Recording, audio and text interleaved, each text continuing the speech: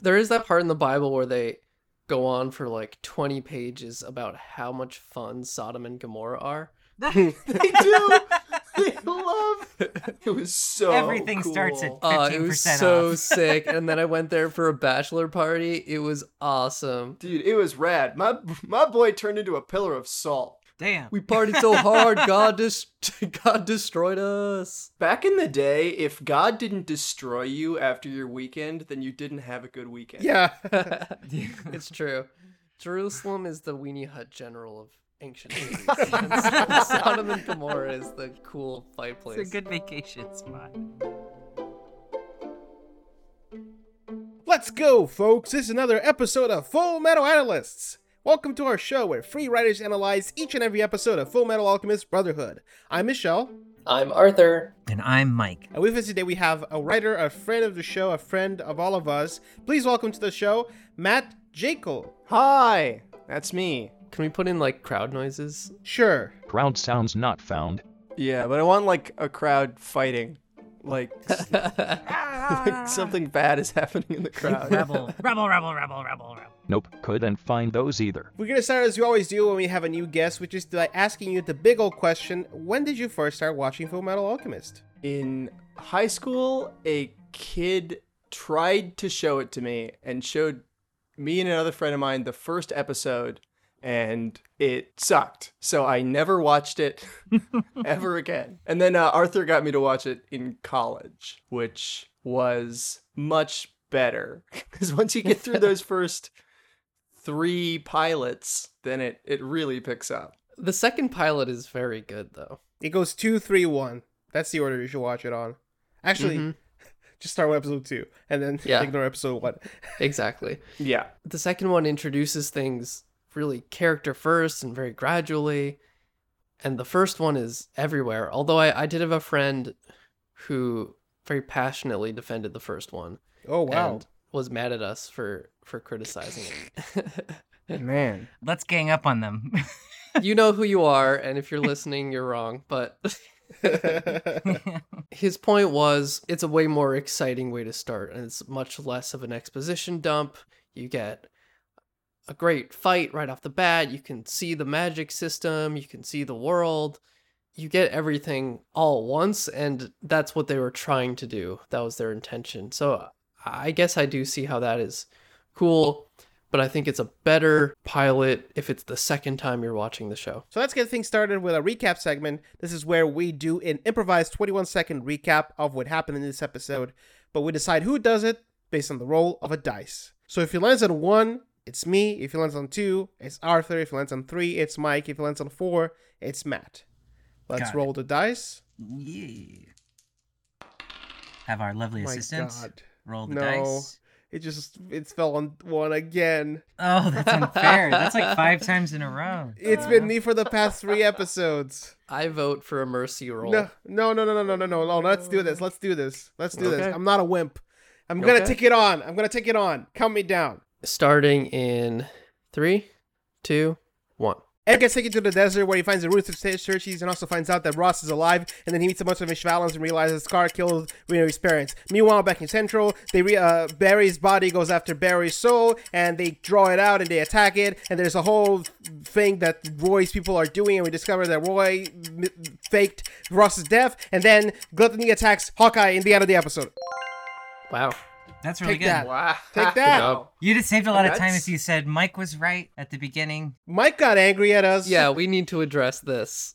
So everyone who listened to the last episode would have heard us gaslighting Mike into Yeah. believing that Ross was actually dead. I mean, I figured out Oh. everything. I literally sat there where I'm sitting right now, only the lights were off. And I figured everything out. I said, wait a second. I think she's alive. We didn't see her die. He can switch things out. Think about it. He's not that much of an asshole. Come on, guys. Help me out here. I think that she could be alive somewhere. I think maybe he's taking her to see her. And this whole thing, I'm like, And You then just made me Michelle feel and like I an just idiot. ignoring you. Oh Yeah, my gosh. Michelle and I gotta say we did a pretty good job. I thought Yes. my mic was broken. we would just kind of ignore Mike and be like, anyway, so when Mustang killed Ross and just kind of take it as a given and move on with the conversation. Listen, the thing is, if we had told Mike the truth, it would have been fun. He would have been like, "Yeah, I'm right," and then he would have come into this episode being like, "Wow, I was right." You know, he has to believe what the episode gives him. We did it for a good cause. The greatest trick the devil ever pulled was convincing Mike that Colonel Mustang killed Ross. And just like that. Okay, look, this episode, I'm gonna go right off the bat. This is gonna be probably either equal to or lower than the grade I gave to the Miracle in Rush Valley episode. You thought this episode was filler? Yes. No, not filler. I felt it was disconnected. I felt it was jumbled. Because I feel that. it feels like Ed and Al suddenly became supporting characters in their own story. It is true that Ed and Al do lose basically all of their agency in this episode. Yeah. They're just kind of like, okay, sure, we'll go along. So I get that. But I thought the reveal was really fun, and It's I loved interesting. how happy Colonel Armstrong was. Oh yeah, Seeing Ross. Armstrong was great in this. That was Yes. a great moment. A shirtless Armstrong chasing Ross around. And we talked last episode about how effectively this show does control information. I think it actually is done really well, but I did find myself laughing this watch because they have flashbacks to all the things we saw in the previous episodes. The difference is they include the one sentence that we didn't hear that clarifies everything in Yeah. each of those scenes. Yeah. So it'll be like, "Hey, you're Maria Ross, right?" Snap. Psh. And the sentence they add is, "Hey, you're Maria Ross, right? I'm gonna fake your death now." Psh. You'd have to be some kind of genius to figure it out without that sentence. Mike, no, you don't have to be a genius. Just be paying attention to the episode. I'm just saying, like, I mean, without that sentence, like, you'd have to be like a savant. Yeah, you would. A handsome genius, I think. I think so. The root of all my problems with this episode goes back to the fact that, like, Ed and Al really don't have a lot of, like, to do, especially with the revelation at the end that I felt was so clunky that, like, I could feel the writer sweating as she wrote When those some words. Ishvalans As show up. she- Oh my god. The- Okay, can we the talk about that now? Ishvalans The Ishvalan- show up. Okay, can we Oh, talk about man. that now? We're gonna talk about that now. Yeah. Well, come Yeah. on, guys. They come show up on. like munchkins in Oz. Like they just like It- all stand yeah. up. They were all hiding behind rocks around him. The plan is for one of them to punch Ed? Is that what happened? To hit him with the stick. Oh, sorry. That's a much better plan. To hit him with a stick. We Okay, hate you- you. Okay, wait, you're right, Matt. They have like 15 people. Why did they send one guy to hit him with the stick? Ed's response to that is like, "You're Ishvalan. I thought Ishvalans hated Emestrians." And it's like, is Ed racist? We've established that he is racist. In the Yes. first episode with Ling, he says like, "Go back to your country." We've canceled that already. Ed is one of the most canceled characters of all time, Ben. Especially in the dub. Yeah. You know what? Let's not separate art from the artist, I guess. Let's talk about that moment. I have a belief that when it comes to drama, a coincidence is okay. I'm Yeah. totally okay with that.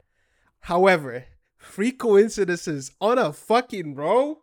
God, you gotta like chill for a second. Like, it's not only that Ed just happens to be in this desert, just happens to be caught by these Ishvalans, which just happen to contain a group of 2 people whose doctors just happen to be his parents, who just happen to have been killed by Scar. That's like 5 levels of coincidences. Michelle, all is one and one. No, is all. shut Oh. up. That's not. You can't give me that. All of these events were fated to exist. This is all part of a complicated transmutational. The whole thing is a transmutation poem, really. I And- only now. It felt like kind of how the end of a Seinfeld episode feels, where there's always like one more funny coincidence that's gonna Yeah. happen. Yeah. That's a good comparison. Man, one, Also- the whole reason this starts off is because these 2 random Ishvalans were healed by 2 doctors. And Ed is Yeah. like, clearly they have to be my friend's parents. There were no other 2 doctors in the entire war. Yeah. But it just feels to me like the writer was like, I gotta give him a reason to care about Scar. It's like, you already have enough reason. He's trying to kill them. Like, you don't need to come Yeah. up with like, he killed Winry's parents. It's like they're trying to make it a moral gray area But I think a real strength of this show is that they make every death, like whether the person is good or bad, every death feels really bad. And so Scar really the whole time feels like this really complex, morally gray character. He's like Magneto. Yeah, he's acting from real pain, but it is like, woof, you're killing people by grabbing, like exploding their faces. So that's pretty rough. I've got a fix. If someone handed me this and they said, how do I make, like, I really want to relate the tension between Scar and Ed and Al into a more personal space that's not just so, like, idea-driven. Like, how do I make it more character-based, their hatred for each other? And I would say, oh, well, this is all so simple. See, Ed and Al's mom dies of working too hard in the closet. Just have Scar kill their mom. There, I solved the problem. Or maybe Scar made the closet so messy that she had to work herself to death. Made the closet so messy, then she might still be alive. You know what? I don't know why, but I have a feeling in my bones like that was the first draft idea. Like, I just feel like if you're gonna do that, then Winry should have. Like, I know that Winry has been part of things, but she still feels a little on the side. Scar's been killing state alchemists, but he hasn't killed anyone that they like care about. What about Monopoly Guy? What about Monopoly Guy? Yeah, thank you. Thank you so much. You're right. And that little monster. There's a scene where they're like, they get back and they're like, "Where's Monopoly Guy?" And then like, Colonel Mustang is like, "Monopoly Guy went to live with his family in the countryside." I don't think this episode was as bad as Miracle in Orange Valley because I still think they had a lot of positives. They gave us a lot of really cool, like, lore things, you know? Like Xerxes, the ruin of Xerxes, and the door, like the weird symbol that he's recognizing, you know, the alchemical symbols, the double-headed dragon and stuff. What do you make of the guy? I love them connecting those. Like, one's like, we have a fable about a guy who invented alchemy and then left.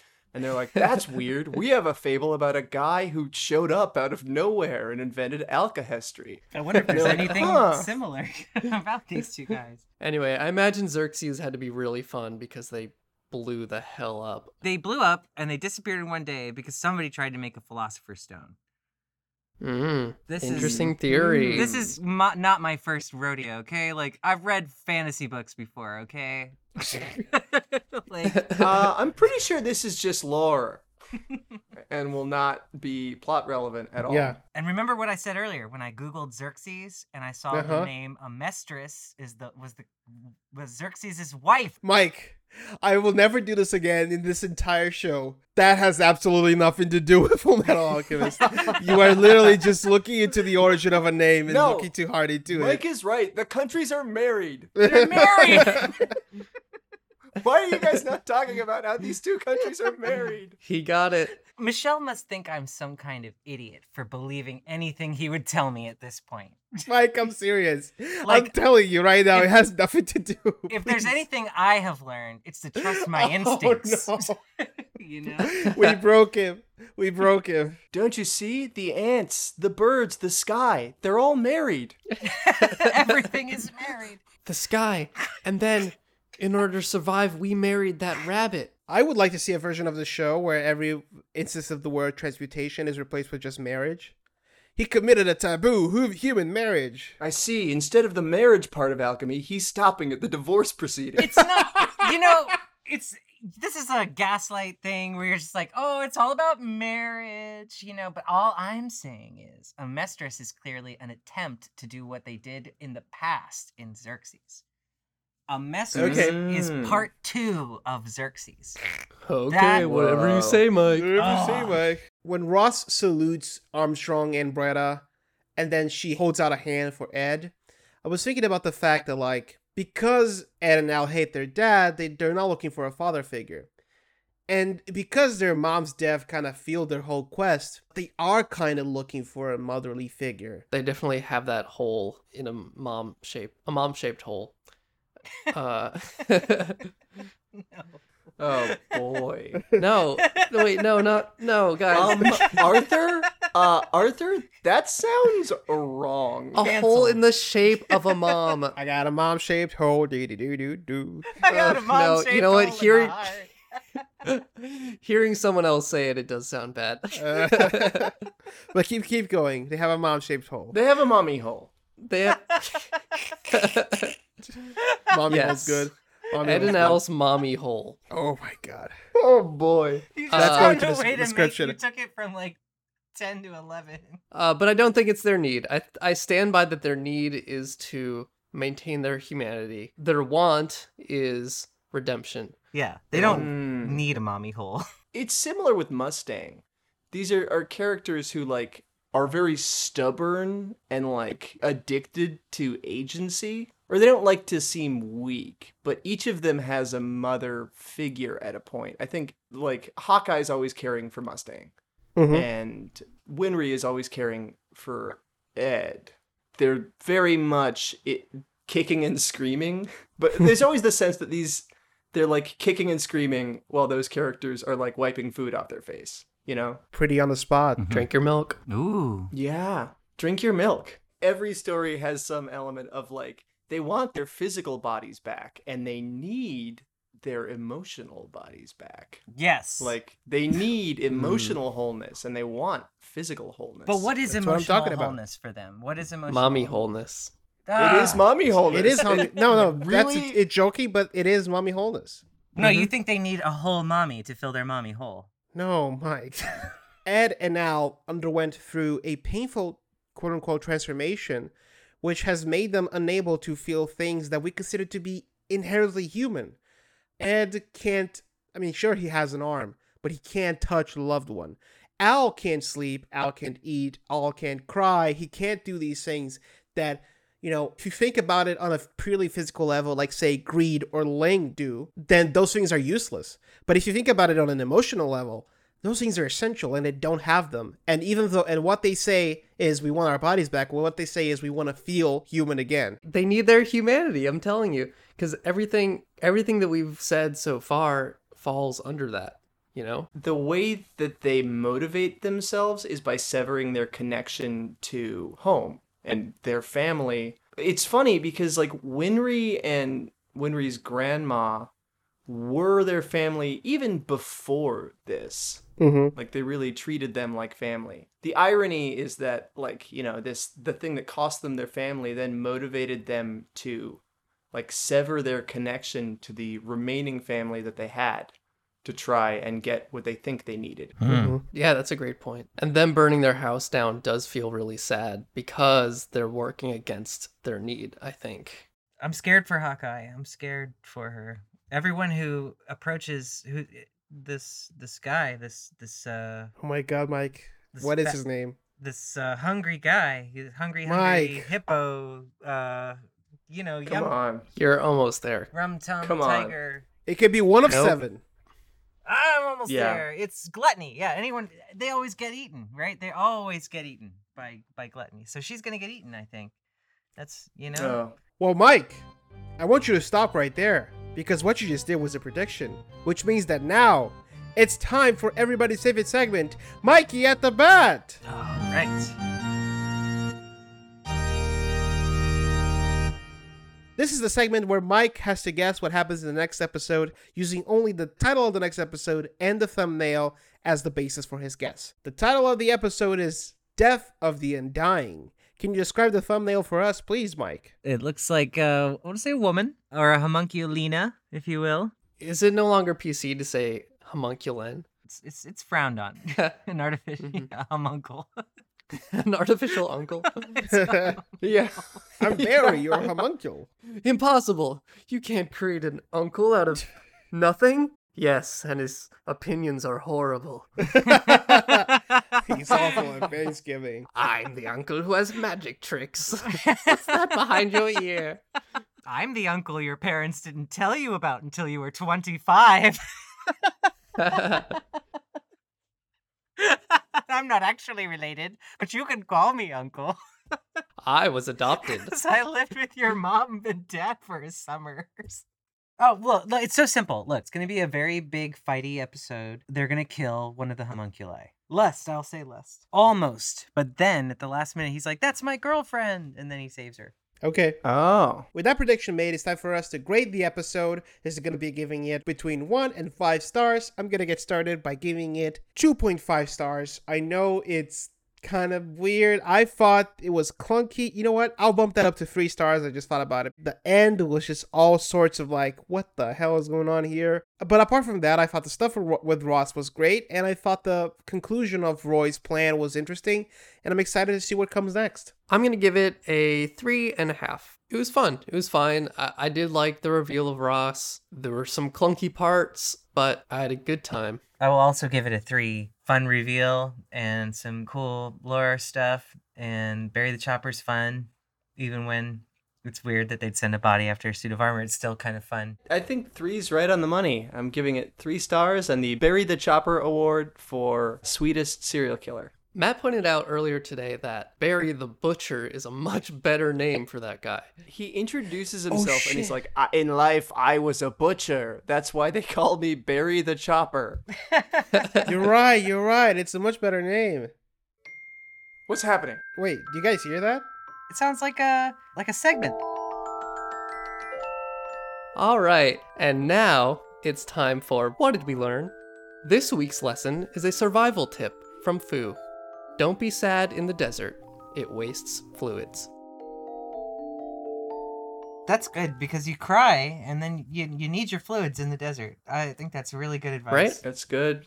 You can always drink your tears. And if you don't want to waste your fluids, don't forget to follow us on Twitter at FM Analysts. That's FM Analysts on Twitter.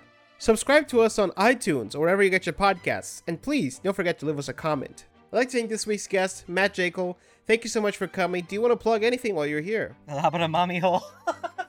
Oh, boy. God damn it, Mike. It's not that kind of a show.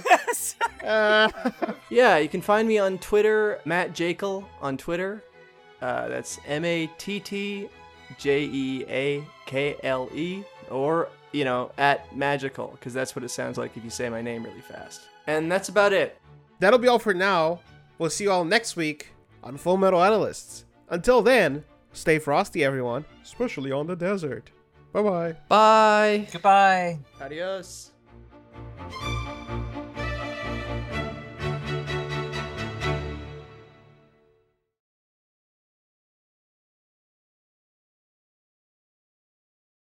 We're going to find out that father has something to do Yes? with all of this. Wow. Oh, man.